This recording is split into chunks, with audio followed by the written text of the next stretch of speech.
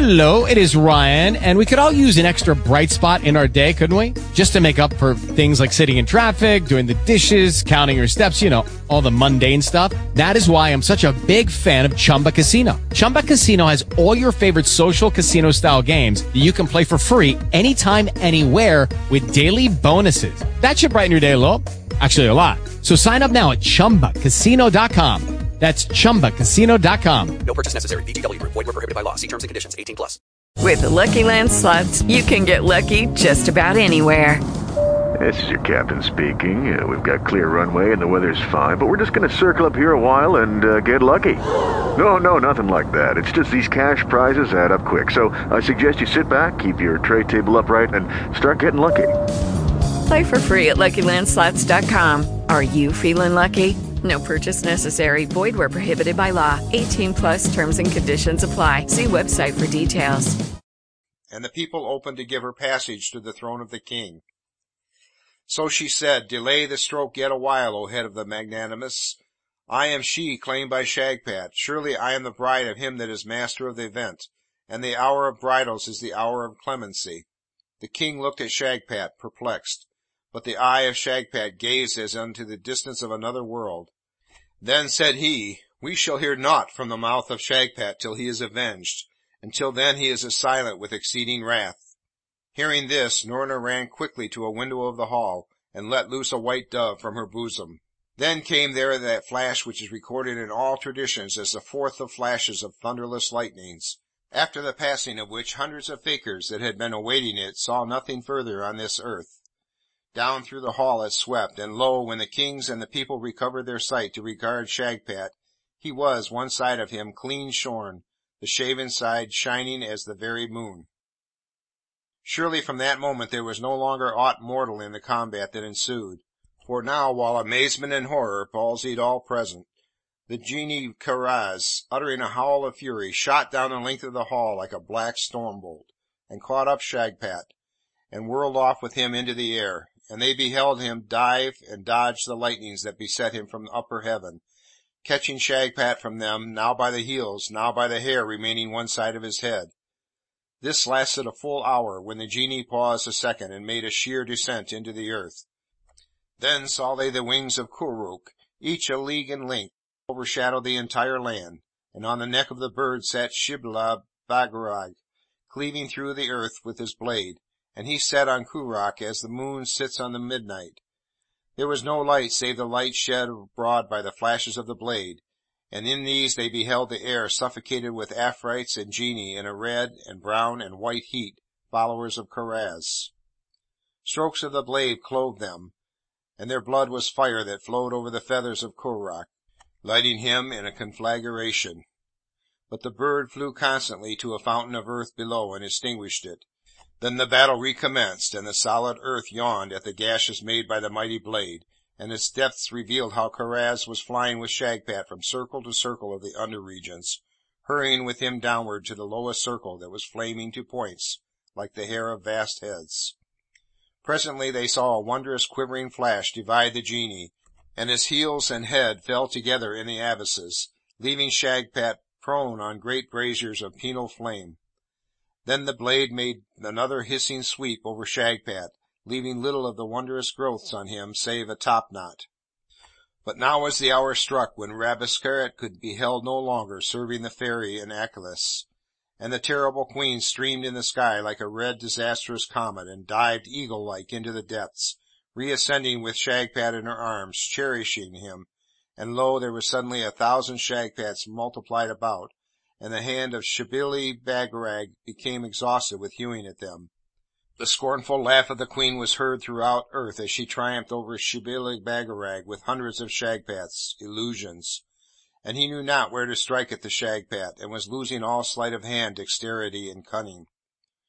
Noorna shrieked, thinking him lost, but Abarak seized his bar, and leaning it in the direction of Aklis, blew a pellet from it that struck on the eye of Aklis, and this sent out a stretching finger of beams, and singled forth very Shagpat from the myriads of semblances, so that he glowed and was ruddy, the rest cowering pale, and dissolving like salt grains in water. Then saw earth and its inhabitants how the genie Karaz reascended in the shape of a vulture with a fire beak, pecking at the eyes of him that wielded the sword, so that he was bewildered, and shook this way and that over the neck of Kuruk, striking wildly, languidly, cleaving towers and palaces, and monuments of earth beneath him. Now Shibli Bagarag discerned his danger, and considered, the power of the sword is to sever brains and thoughts. Great is Allah, I'll seek my advantage in that. So he wheeled Kuruk thrice in the crimson smoke of the atmosphere, and put the blade between the first and second thought in the head of Rabesqurat, whereby the sense of the combat became immediately confused in her mind, and she used her powers as the fool does, equally against all, for the sake of mischief solely. No longer mistress of her own illusions, and she began doubling and trebling Shibli Bagarag on the neck of monstrous birds, speeding in draggled flightiness from one point of the sky to another. Even in the terror of the combat, Shibli Bagarag was fair to burst into a fit of violent laughter at the sight of the queen, wagging her neck loosely, perking it like a mad raven, and he took heart, and swept the blade rapidly over Shagpat as she dandled him, leaving Shagpat but one hair remaining on him. Yet was that the identical, and it arose, and was a serpent in his head, and from its jaws issued a river of fiery serpents.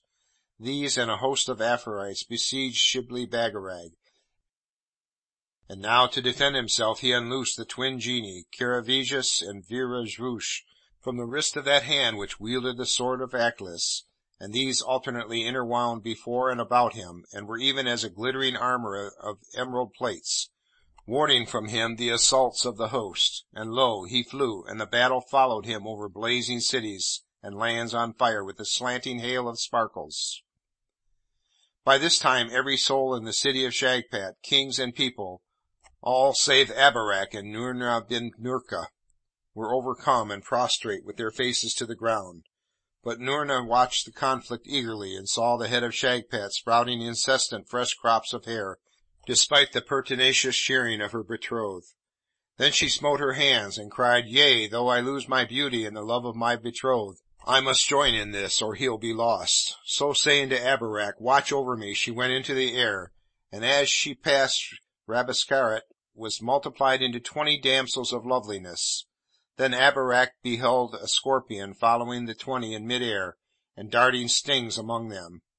Noorna tossed the ring, and it fell in a circle of flame around the scorpion. So while the scorpion was shooting in squares to escape from the circle, the fire-beaked vulture flew to it, and fluttered a dense ring which swallowed the flame, and the scorpion and the vulture assailed Noorna, that was changed to a golden hawk in the midst of 19 other golden hawks. Now as Rabesqurat came scudding by, and saw the encounter, she made the 20 hawks 100. The genie Karaz howled at her, and pinioned her to a pillar below in the desert, with Shagpat in her arms. But as he soared aloft to renew the fight with Noorna, Shibli Bagarag loosed to her aid the slaves of the sword, and Abarak marked him slope to a distant corner of earth, and reascend in a cloud, which drew swiftly over the land toward the great hall.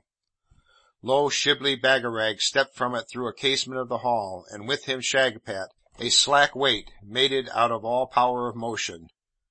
Kuruk swooped low, and on his back Baba Mustapha and Shibli Bagarag flung Abarak beside him on the bird. Then Kuruk whirred off with them, and while the heavens raged, Shibli Bagarag prepared a rapid lather, and dashed it over Shagpat, and commenced shearing him with lightning sweeps of the blade. 'Twas as a racing wheel of fire to see him. Suddenly he desisted, and wiped the sweat from his face. Then calling on the name of Allah, he gave a last cunning sweep with the blade, and following that the earth awfully quaked and groaned, as if speaking in the abysmal tongue the mastery of the event to all men. Aklis was revealed in burning beams as of a sun, and the trouble of the air ceased, vapours slowly curling to the four quarters. Shibli Bagarag had smitten clean through the identical. Terribly had Noorna and those that aided her been oppressed by the multitude of their enemies, but in a moment these melted away, and Karaz, together with the scorpion that was Guralka, vanished.